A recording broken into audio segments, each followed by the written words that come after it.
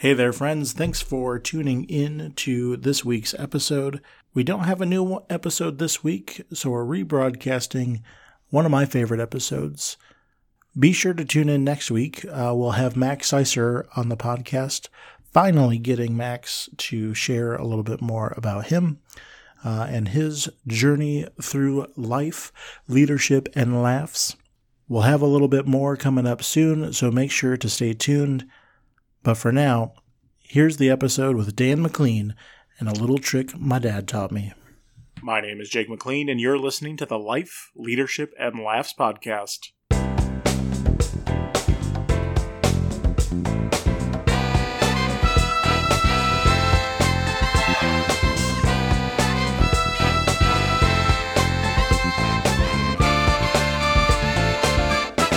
Hey there, friends, and welcome to today's episode. This is a special one, titled, aptly so, A Little Trick My Dad Taught Me. I got live and in person, Dan McLean. Dad, welcome to the show. Well, thank you, Jake. I'm glad to be on the show. We've been talking for weeks now about getting you on the show. Granted, the show only started about a month ago. But excited to have you on. It'll be a good adventure. People get to know you, but in a way they get to know me.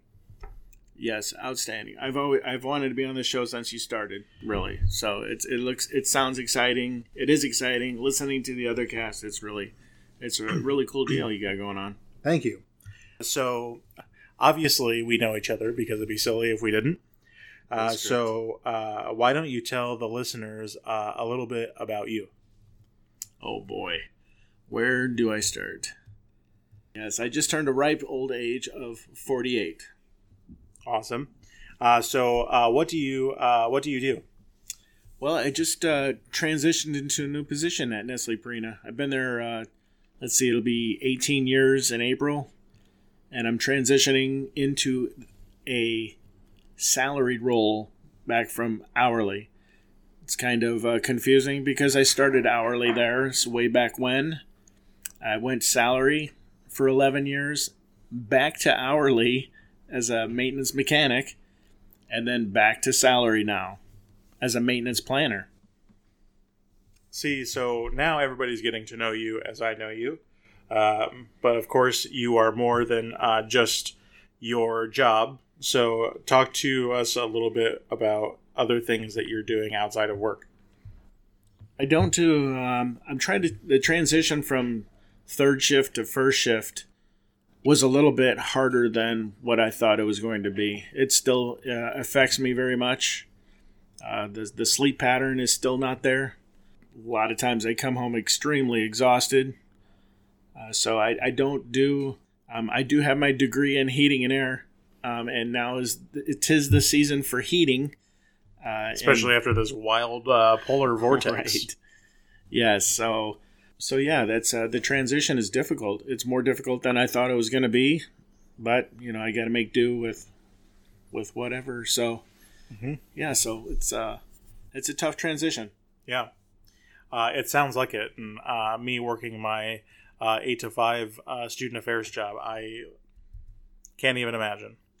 Yeah, it's you got as you know, and as you're learning, and a lot of your listeners are learning, you're not only working full time, you got to come home and work full time as well as a husband or a father.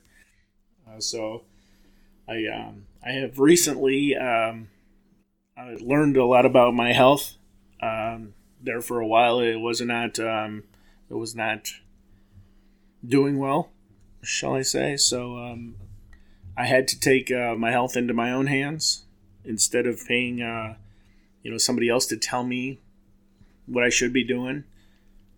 So it was it's been a long road, but made several leaps and bounds. So yeah, so my health is in check, I'd like to say. I'm looking better for sure, feeling better for sure. So it's my health is very important these days. Yeah, absolutely. And I know that we have a whole bunch of family who thinks the same. So they're glad that you've gotten into shape. And I'm going to obviously share, for good measure, a photo of you for the show notes. And I might just do like a glow up, like, kind of Transformation Tuesday kind of thing, because you look like a damn supermodel now.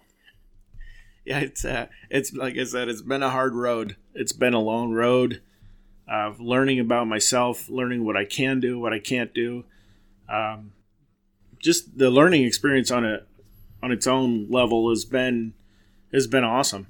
I wish I could share over my feelings of there's so many different programs out there that people are selling or people are telling you to try or this or that. It's all over social media and everything that we do, and all that. A lot of that, I should say, never worked for me, as well as millions of other people. I had to take little bits and pieces of different things and put them all together to end up where I'm at right now. And that was the difficult part, learning on my own. But once I got it in check and in line, everything started falling in place. Yeah. And seriously, what a inspirational journey that you've been on. And I'm sure we're going to talk about that before in a little bit more detail before the show is over. So I think that one of the things that is helpful to know, because we just kind of jumped in, I didn't really frame what it is to be on the podcast or what the experience is supposed to be. And I do that intentionally so that people don't expect something and then don't get it. It's kind of like whatever you want to share on the show. Like, this can be a 12-minute episode and we can call it good in the next 5 minutes. But it can also be as kind of deep as you want to go. But I really think that what is most helpful is for people to get the whole image. And so I'll ask you questions to give everybody kind of a timeline of the story of Dan McLean. Life lessons picked up. We might get into family stuff. We might get into other work stuff. And then dive a little deeper into your recent rediscovery of your health. And so if it's cool with you, we're going to get started. It is cool with me. Dive in on what you will. You've been at Nestle Purina for 18 years, but obviously you haven't always worked at Nestle. So let's actually backtrack. So give us like early age to kind of early 20s Dan. Give us the picture, where you grew up, what the family was like, all of that. Oh boy. Yeah, 20s. Oh my gosh. Remember, it's life, leadership, and laughs. Right. Laughs. Yeah. That's probably laughs. I grew up in Silvis, Illinois. I grew up in a I don't, how would I say, my parents gave us everything we ever wanted or needed. My dad was an electrician at John Deere Foundry back when the foundry was still open. And my mom didn't work. She just took care of me and my two brothers. So it was a great growing up. Like I said, we obviously didn't have the technology that we have now, so we had to make do for ourselves. We had to be outside. We had to go into the woods and make campfires and tear down trees and build forts and all kinds of stuff that you only see on TV now. It's really not. It's a thing of the past, really. Grew up in pretty strict household from my dad. We got away with a lot of stuff, but when he needed to bring the hammer down, he sure did. He did not hesitate to whoop ass, I should say. I think I still hold the record for having wooden spoons broke over my shoulder. So we got our ass beat. And it was all about respect. Mm-hmm. Then, we never, back talk was just like a mumble. It wasn't like, vocal. It was a mumble, but still, I think my dad had like supersonic bionic hearing because, I usually got my ass beat again by mumbling something. So it was a pretty strict household, but not, super strict. We were boys. We got to go outside and, it's a meme on Facebook now. When the street light comes on, your ass better be home. We knew as soon as it started humming that, we had about 35 seconds to get home, and we had paths carved out between the houses. We knew where we can ditch to be home in that time frame without getting our, butts beat. So, but it was great growing up. Like I said, we had a very small house, so we didn't have a choice of being able to, have our privacy or whatever. All three of us were in the same room. Fortunately for me, I was the husky one out of the family, so I got my own clothes. So my other brothers had to kind of share sometimes. So, but it was a great upbringing, very loving. Like I said, we got everything we ever wanted. We worked very young. We started working. We had paper routes. We had worked for the farmer across the street when he was there. So we knew what the definition of hard work was, that, we're baling hay at the age of 10. So we knew what hard work was. We worked, and made, back then it was, $10 a week, but we still had money, and it was the value of the dollar bill. Yes. Yeah. Very much so. Very much so. And, early, a little past that, going past that, looking back, I think we were spoiled. My mom did everything for us. And my dad worked. We had our issues, but, it was, I think that close upbringing, really got us through everything. My dad, unfortunately died early in my life in a car accident, so that really shook things up. So, my early 20s was kind of like a push out the, throw you out of the nest and fly, learn how to fly on the fly, so to speak. Mm-hmm. So that was a very tough, still to this day, it's almost 30 years ago that he passed. So, and it's every day is tough, but you learn you got to push through. Nothing's going to bring him back. So you have to live. Basically, you have to make your own legacy. You can't dwell on the past. Just move forward. But in my early 20s, I met your mom very young. She was very young. She was just turning 18, and I was just turning 20. So, we hit it off right away. And when I turned 21 on my birthday, that's when I found out we were going to have you. Mm. So it was, happy birthday. A blessing. Here's your first legal 6-pack. And by the way, you are going to have a baby. It's funny because I still remember this day that there was a commercial on for Oreo cookies. The whole jingle, yep. Who's that kid with the Oreo cookie? I don't know, for some reason that stuck with me. And it was like, I would sing that every time I seen your mom. I'd sing, who's that kid with the Oreo cookie? I don't know why. It just was like, that was just our thing, I guess. I don't know. But yeah, there was, so being a father early, it was cool because I was still a kid, technically. Mm-hmm. I mean, in my mind, I was. I watched that graduation video. Yeah. Yeah, that's an epic video that will be forever. See, that's a big part of. That's the picture I gotta find. Yeah. The picture of you now and the picture of you, like near or after graduation. I think there's like a 200-pound difference, or it looked like it, anyways.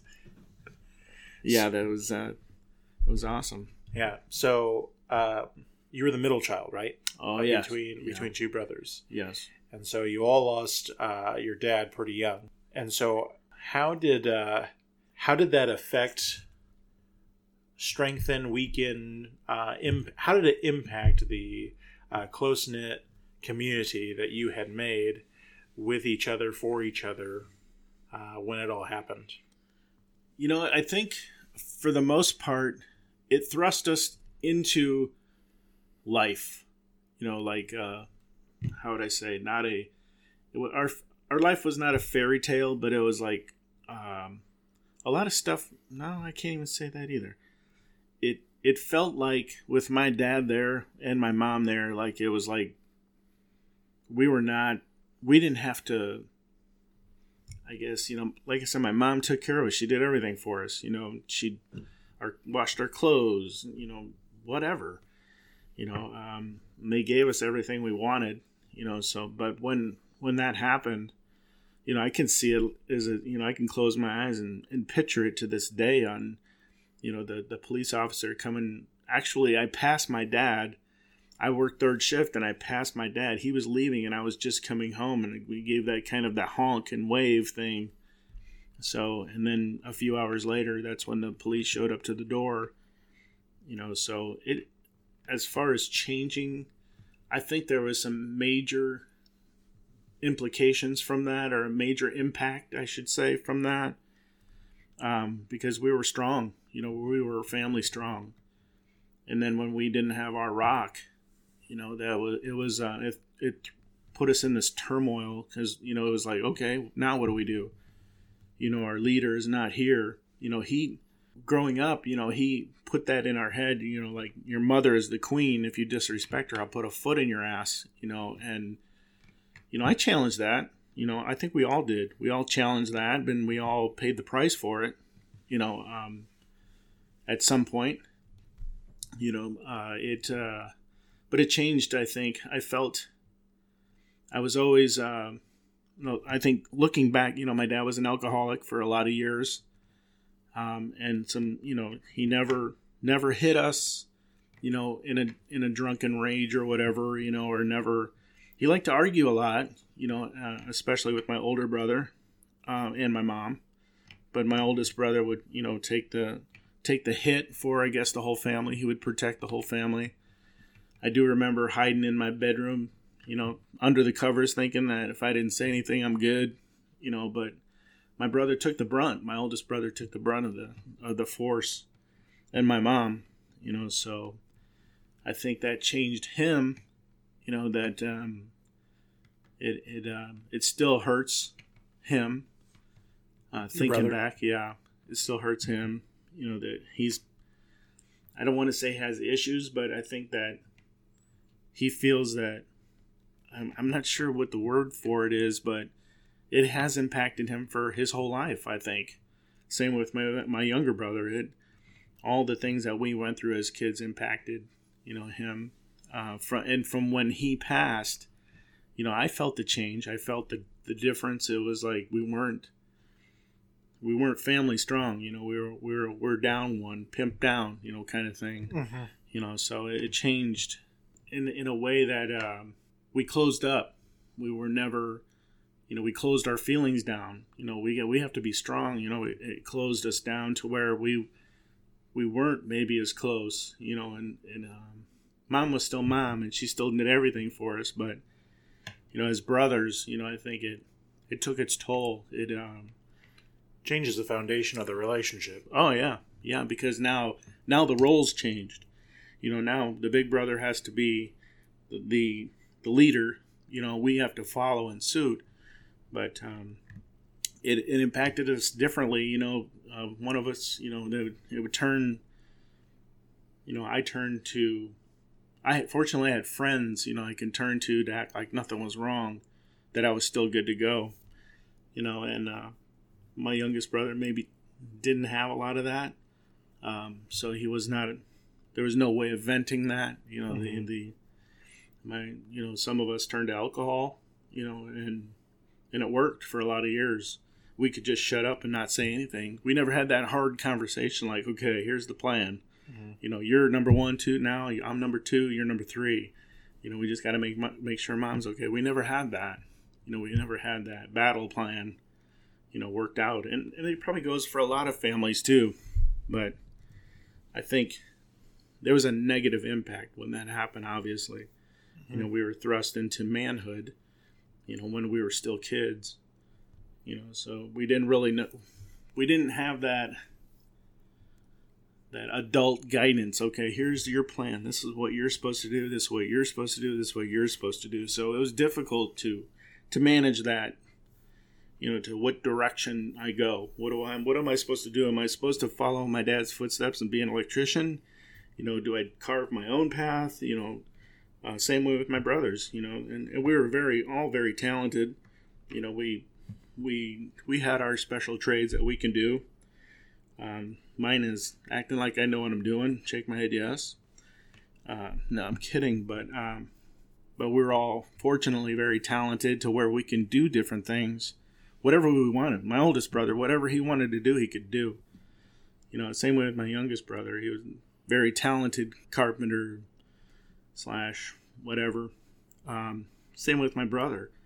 You know, he's very talented on whatever he wanted to do. You know, all three of us really were. You know, we all had the trades. I just kind of followed the electrical one and mechanical one. It's kind of crazy, you know, looking back, you know, like, man, you know, what did at that point, what did I want to do? You know, and I had no clue. I was young. Then, like I said, I met your mom very soon after that. And by the time you know it, I'm 21, and, you know, she tells me we're going to have a baby. You know, so it was, from there, it was like somebody had their finger on the fast forward button, because, you know, here we are 27 years later already, you know, and it flashes right in front of your face. Yeah. I have more follow-up questions, but we got to take a commercial break. You're listening to the Life, Leadership, and Laughs podcast. I got the man, Dan McLean, on the podcast with a little trick my dad taught me. We'll be right back. If you've been listening to the show, then you've heard about my adventures as a life coach and leadership speaker. I'm currently accepting coaching clients for the next 2 months. So take the next step with me as a coach and use the coupon code NEXTSTEP for 50% off all coaching services. You can learn more at www.jakespeaks.org/coaching. And we are back for Life, Leadership, and Laughs. We are talking about a little trick my dad taught me. I got my dad, Dan the Man McLean, on the podcast. Glad you're on the show. Yeah, this is awesome. You know, I'm like I said, I'm super proud of you. I'm super proud of what you're doing. I'm super excited about this. You know, when the first one came out that I listened to, and then when I listened to Max and John, you know, talk about their things, you know, it was just, I was giggling right along with them, you know, because I know I'm, you know, at heart I think I'm a kid still, so yeah, probably act like one too sometimes. Hey, I think we're all kids at heart. So before the break, we were talking about growing up, and I believe we just transitioned into you becoming a young father. So, given your experience with your own family and losing your dad at the age that you did, how do you think that framed you and your role as a father? You know, getting started. You know, that's it was very, very different. I can't even say it was difficult, because I knew, you know, I don't know what it was, but I knew when Mom was pregnant with you, you know, even before she told me, and we finally got it confirmed. You know, I knew I wanted to be a father soon. You know, maybe it was because I was a little scared that, you know, hey, you know, my dad died early. I don't want to die early. You know, I want to make sure that I grow up and grow old with my kids. You know, so I think that put a lot of pressure on, not pressure, but it was it definitely put a clock on it. Yeah, it did. It put a big clock on it, you know, and it was I was ecstatic when I found out. You know, obviously I wasn't financially prepared to have a kid, but, you know, it was I was super excited about it. You know, I don't know if I showed it or not, but inside, you know, I'm jumping around like a little kid, like, I'm going to be a dad. Holy crap. You know, and it's like, and then the holy crap, I'm going to be a dad, you know, kind of set in, like, the record scratches. God. Right. And it's like, what? Wait a minute. I'm a kid. I can't be a dad, and it was, I took everything that I learned from my dad, and I knew I knew that my son, you were going to be special. It's, we have, multiple kids. Obviously we had Mariah, my sister. Yeah. And ironically, on my 25th birthday, we found out we were going to have Mariah. So it was, but I knew that you were destined for good, big things. Since you were just a small fry, you were already, you showed, you just brought love, and you were, everybody wanted to be around you. You were a baby, you were a toddler, you were just a kid that everybody wanted to be around because you were so super smart at a very young age, and it was very impressive. People talked about it all the time, and I stood with my chest out like, that's my boy. What is up? Right. Yeah. But, it was, I just tried to do what my dad to me. Give me the tools to be successful. What do you need? What do you need to be successful? And I just wanted to make sure that you had those tools. And I didn't want to lead you down a path that you're going to follow the McLean trade, and you're going to be a carpenter or electrician or a drywaller or something to do with that. But I wanted to give you the tools to be successful, to make your own decision, to carve your own path on where you wanted to go and what you wanted to do. And it was, and that's all I worked towards. I didn't, there was no plan. There was no playbook. There was no, this is how you do this, and my dad, we never had that conversation like, okay, boy, when you have your kid, this is what you have to do. There was none of that. Obviously my dad was taken from us at a young age, and, would I give anything to go to him and say, Dad, what did I do? I messed up here, or what advice do I give my son? It's, so that was tough. That was tough because that void and that vacancy was there, and I didn't have a resource to go to and bounce things off of, and wow, Jake did this today. But I know for a fact that, and I can't say that I was jealous of the relationship that you had with Grandpa Gonzalez, because you guys were ride or dies, and I know why, and it was, that was I was kind of jealous about that, because I was like, man, if my dad was here, him and Jake would be like two peas in a pie, and it was, that was kind of hard for me to, at the end of the day, I was proud of you because I knew you were growing up to be somebody big. It was so yeah, it was. So, both Uncle Mike and Uncle Joe have kids as well. Did you ever compare notes? I don't think we ever did. I think we were equally proud of our kids. All of them chose different paths. They didn't, they go down the whole, I want to be this, like my dad. We all gave them, equal opportunities, I guess, to say, hey, do what you want to do what makes you happy, with the whole, my thing for you was, what, you could fall in a pile of shit and come out smelling like a rose kind of deal, and also my other favorite one is, take care of number one before everything turns into number two. Yeah. I think that was the same for my brothers too, looking at it, that, hey, here's life, it can be harder, it can be easy, whatever one you want to do, it's up to you. I don't want to dictate which direction you go, because that sucks. Make your own decision, but be a man, do man things. Don't punk out, and, I hope I gave examples of being a man, and making good decisions. Looking back, I think I did. But you always second guess yourself, as a father, you want to be, oh, look at me go. But sometimes, fathers fail. Fathers don't have all the answers. Obviously, like I said, there's no playbook. There's no, you have limited resources you can go to, but, at the end of the day, it's, you're the dad, and that carries a big a big responsibility, on what direction you point your kids, or if you let them the freedom to make their own choice.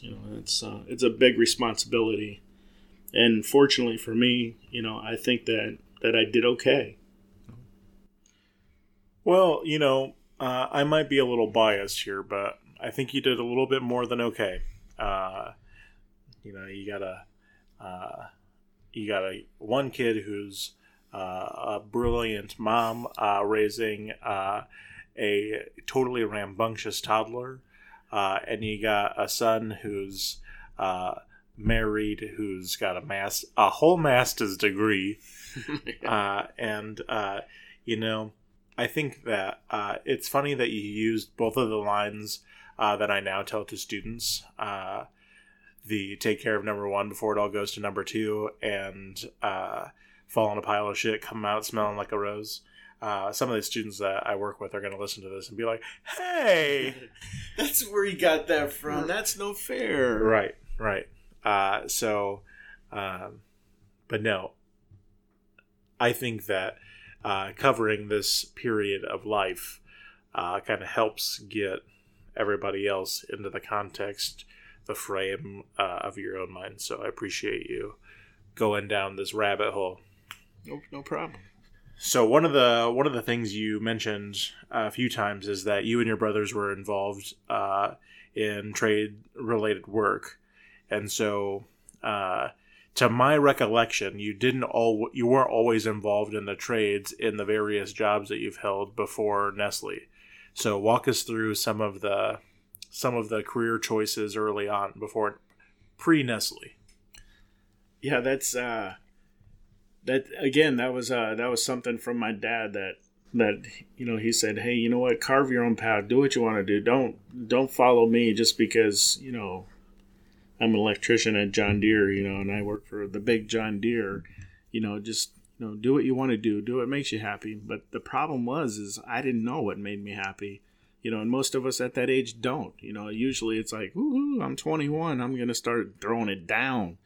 So really, basically, when you get that age and when you have that choice, it's kind of like it's not really fair, because you're turning 21 and you just want to go to the clubs and live life. You don't want to worry about a career path. But for me, I had a child now, so I had to make a choice on, hey, I was stocking groceries at Eagle Country Market, and I was like, well, I can't do that now. So, I could, and it was a pretty decent job, but obviously I wasn't going to become a millionaire at it.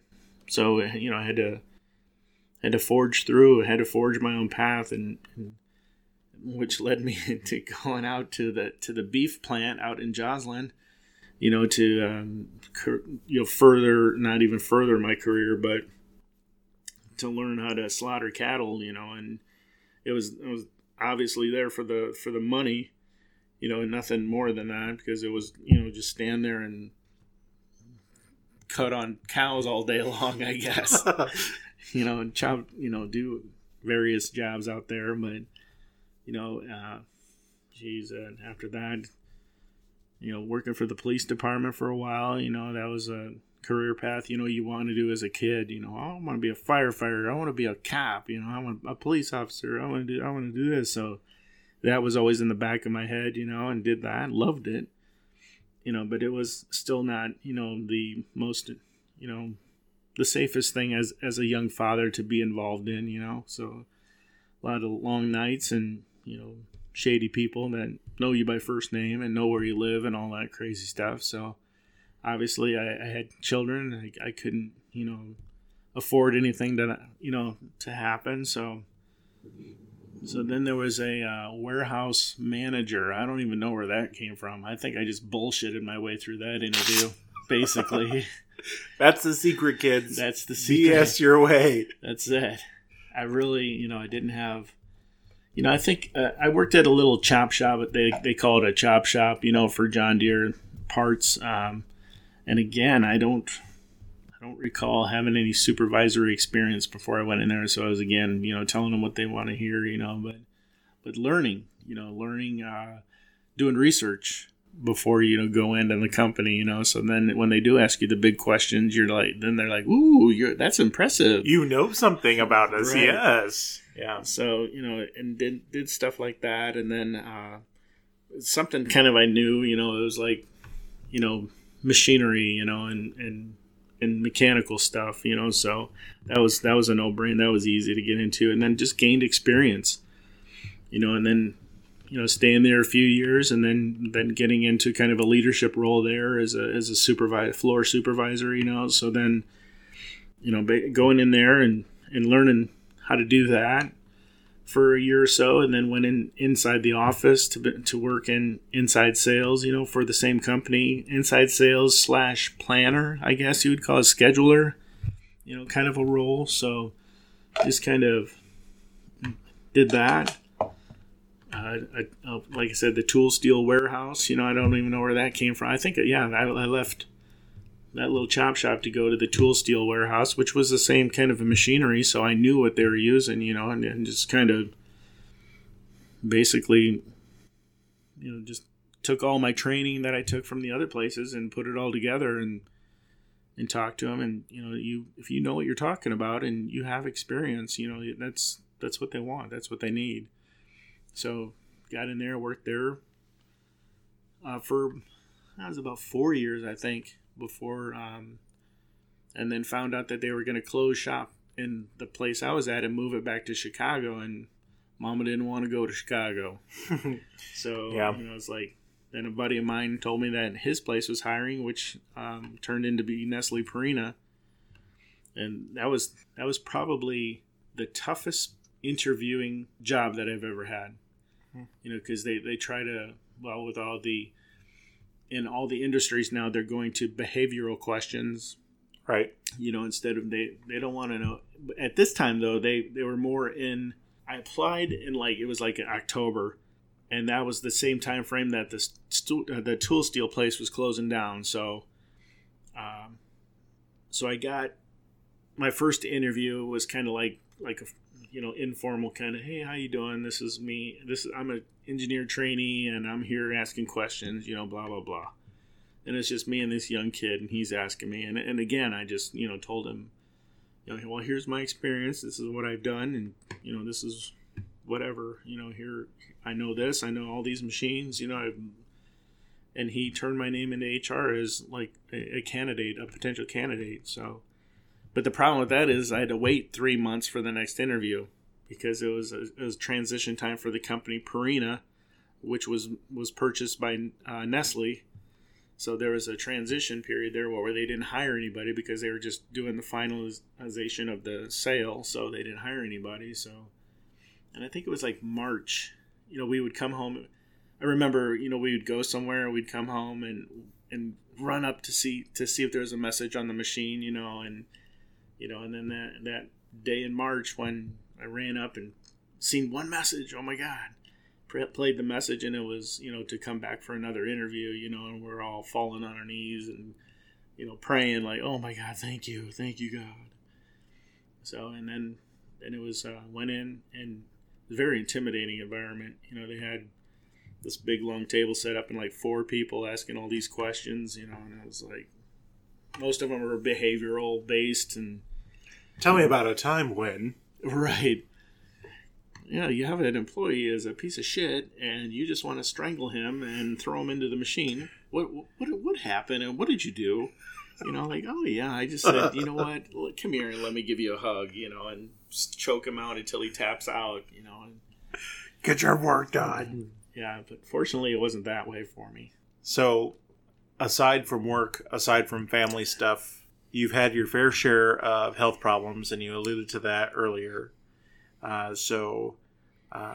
What was the moment for you when you kind of reconsidered your own health, where you were at, and why you decided to make the change that you have made so far? For me, I was diagnosed with diabetes like in 96. And, that all the doctors say, oh, well, this is going to happen. You got to do this and you got to do this. And now you got to start taking shots. And I was like, whoa, what? Wait a minute. I feel great. I don't feel bad. I don't, you don't feel bad now, but wait, because you're going to go blind. All your extremities are going to fail. Your feet are going to hurt. Your kidneys will stop. All this stuff. And I'm like, wait a minute. I'm 36 years old. I'm 30 whatever years old. And that's no way. So I went a long time without taking care of myself. Long time.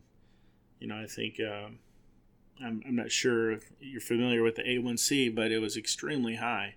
And in some cases, it didn't register. It was so high, on the machines. And, I had a lot of failures as health failures. I got taken out of work in an ambulance one time because of my blood sugar. And it was,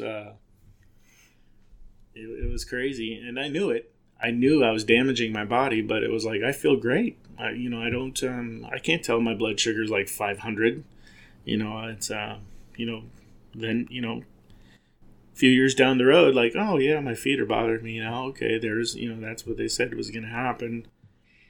I think it was until the point it was at the point where I slowly started to get into the idea, like, okay, I'm 240 pounds, I'm carrying all this weight. I can't get up a flight of stairs without stopping, taking, a couple of breaths before I move on. I look terrible, embarrassed, obviously to take my shirt off to go to a swim party or whatever.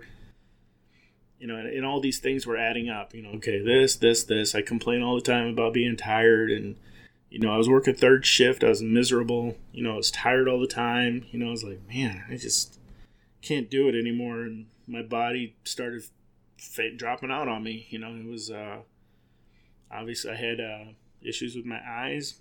Obviously, I went blind in the right eye. I had to have surgery to correct some stuff, and the doctors want to push all these medication, on you, and here, take this pill, take that pill, take this one. By the time you know it, you're taking 5 different medications, and they all make you feel like shit. So it was, I can't remember exact date, but finally, after, I had to see a kidney specialist, I have to see a diabetic specialist, then I had to see this kind of specialist, and then it, and the insurance, then finally, I'm paying $70 every time I have to go to a specialist, and it was crazy. It was nonsense. I'm taking 5 different medications. I got to pay for all those medications. I got to pay for it. It got bad enough to where I had to start taking insulin. And it was that's just another added cost. And I just finally had enough. I finally had enough of feeling like crap all the time. I had enough of medications. I had enough of doctors. And I was looking, like everybody else, I was looking for the secret. Like, what's the secret? What is the, what the hell is, all, not until, what's the secret? What's the secret of doing it? What's the secret of being successful? You see all these, 20-year-old guys with, arms like Arnold Schwarzenegger, and, it's hell, and they're telling, oh yeah, buy my program and your program's awesome, But it wasn't until, I was like, there was really no, like 0 day, like, okay, I just, almost had a heart attack. But my oldest brother did have a heart attack, but I think I was already kind of involved in health and taking care of my body. And exercising and eating better, not good, but better than I was. But it all that added up, and finally it was like, you know what, I got to do it for me. I can't do it for work. I can't do it for, I got to do it because I have a lot of things, a lot of blessings to live for. I have my kids, my wife, my grandbaby. It's I want to be here when I had to walk my wife down my daughter down the aisle. I want to be there for those things. I want to feel better. I don't want to take this shit. I want to look better. And finally I just said, you know what? It's up to me. It's not up to anybody else. Like I told you on that message, I have the secret. I finally found the secret. And I was like, oh my gosh, it's the golden chalice. Here we go. You drink a little bit out of this, and you're gonna you're going to be awesome, but it wasn't. That was not the secret. The secret is getting off your ass and doing it is the secret. You can complain about it all the time. And I did. I was like, oh God, I can't do this. I can't, I can't get out of bed to go do this. I can't do this. I can't do that. And I feel like crap. I look like crap. And I just want to be able to do it. But the secret is doing it. Going to the gym, going and doing it, making, telling yourself, you know what, it's going to be a long road, but at least you're trying to do something, and it was probably one of the most difficult things I've ever done, because like I said, nobody's the same, everybody's different, so I can't reflect on one specific instance when I said, okay, enough of this shit. I'm going to do it. I didn't have a medical emergency or whatever, but I was just, all of it was starting to add up. And my legs were hurting, my feet were hurting, my kidneys were not working right, they're failing. My eyes were still messing up. So it was that, I just made the decision, you know what? This is bullshit. If I'm going to do it, I'm going to do it. And I'm just going to, by trial and error, nothing. It was trial and error. I learned everything on my own. I didn't have a fancy workout plan. I never bought anything on the internet to say, hey, yeah, this is you. I did go to a doctor, kind of a weight loss specialist doctor, but, he was just, he gave me some direction. He gave me some tools and said, here, you do this and try this. And, some of it worked, some of it didn't. Most of it was on my own. Learning, YouTube does wonders. Mm-hmm. It was difficult, frustrating, very frustrating. But look at what you've done so far. Yeah, it's. I feel fantastic. So obviously I got compounding issues now because I did not do it sooner. I did not take care of myself. I have come a long way. I have learned a lot about my body, and I'm 48 years old, and finally learning about my body and what I can do and what I can't do. I wish I would have done this like 40 years ago. It was, like I said, it's been a long road. It's been a long road. It went from 240 or 230 and some change to 185. 185 pounds. I haven't been this weight since probably birth. So it's it feels like anyways. Yeah. As we're wrapping up, thinking, because we've hit now on a few different times of your life in terms of making your legacy professionally, your legacy as a family man, all of the stuff growing up and as a young father, all of those things. So we've covered a lot of stuff. If you had to boil it down to kind of key turning points and life advice you'd give to listeners as a result of those turning points, kind of what would they be? Let's see, turning points. Obviously, becoming a father is a huge turning point in your life. You go from essentially a young kid that's like has no direction to like you just forced your direction now, and that's what I did. It's there's nothing wrong with that. Absolutely nothing. I was so fortunate that I did have kids young, so I could grow with them.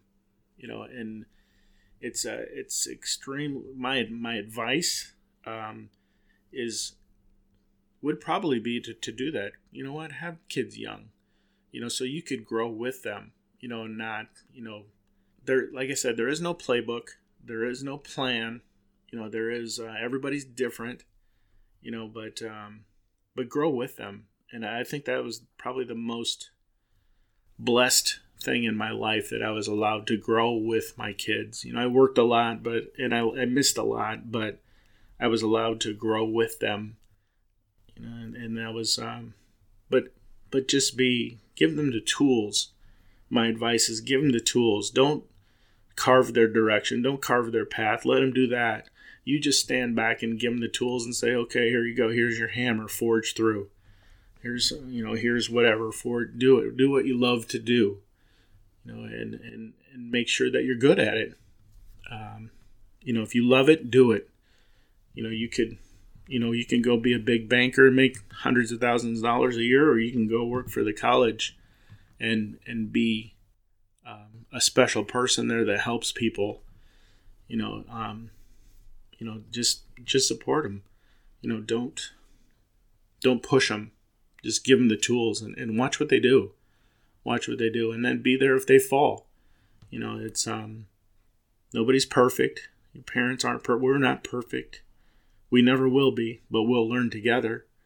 We'll learn together, and there's nothing that you can't get through in your life if you love and you love, you forgive, and you allow yourself to be loved and accept forgiveness.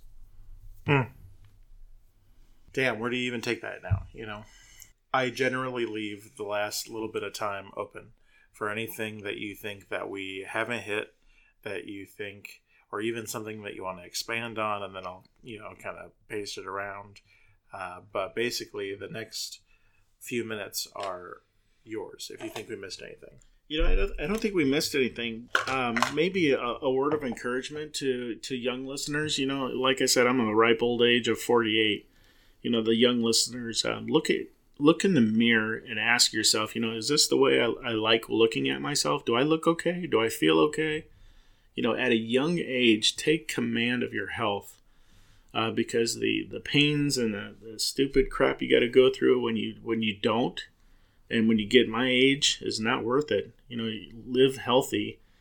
It's I'm not. Get yourself a gym membership. I have a lot of shit going on, but I get up at 4:00 every morning and make sure I'm in the gym every day. I'm tired as hell when I get home. Don't get me wrong, but take care of your health at a young age. And then you won't have to worry about spending $230 a month on medications, and having to give yourself injections, and so take care of that shit now. And young finance is another topic. Save your money. You don't need stupid shit.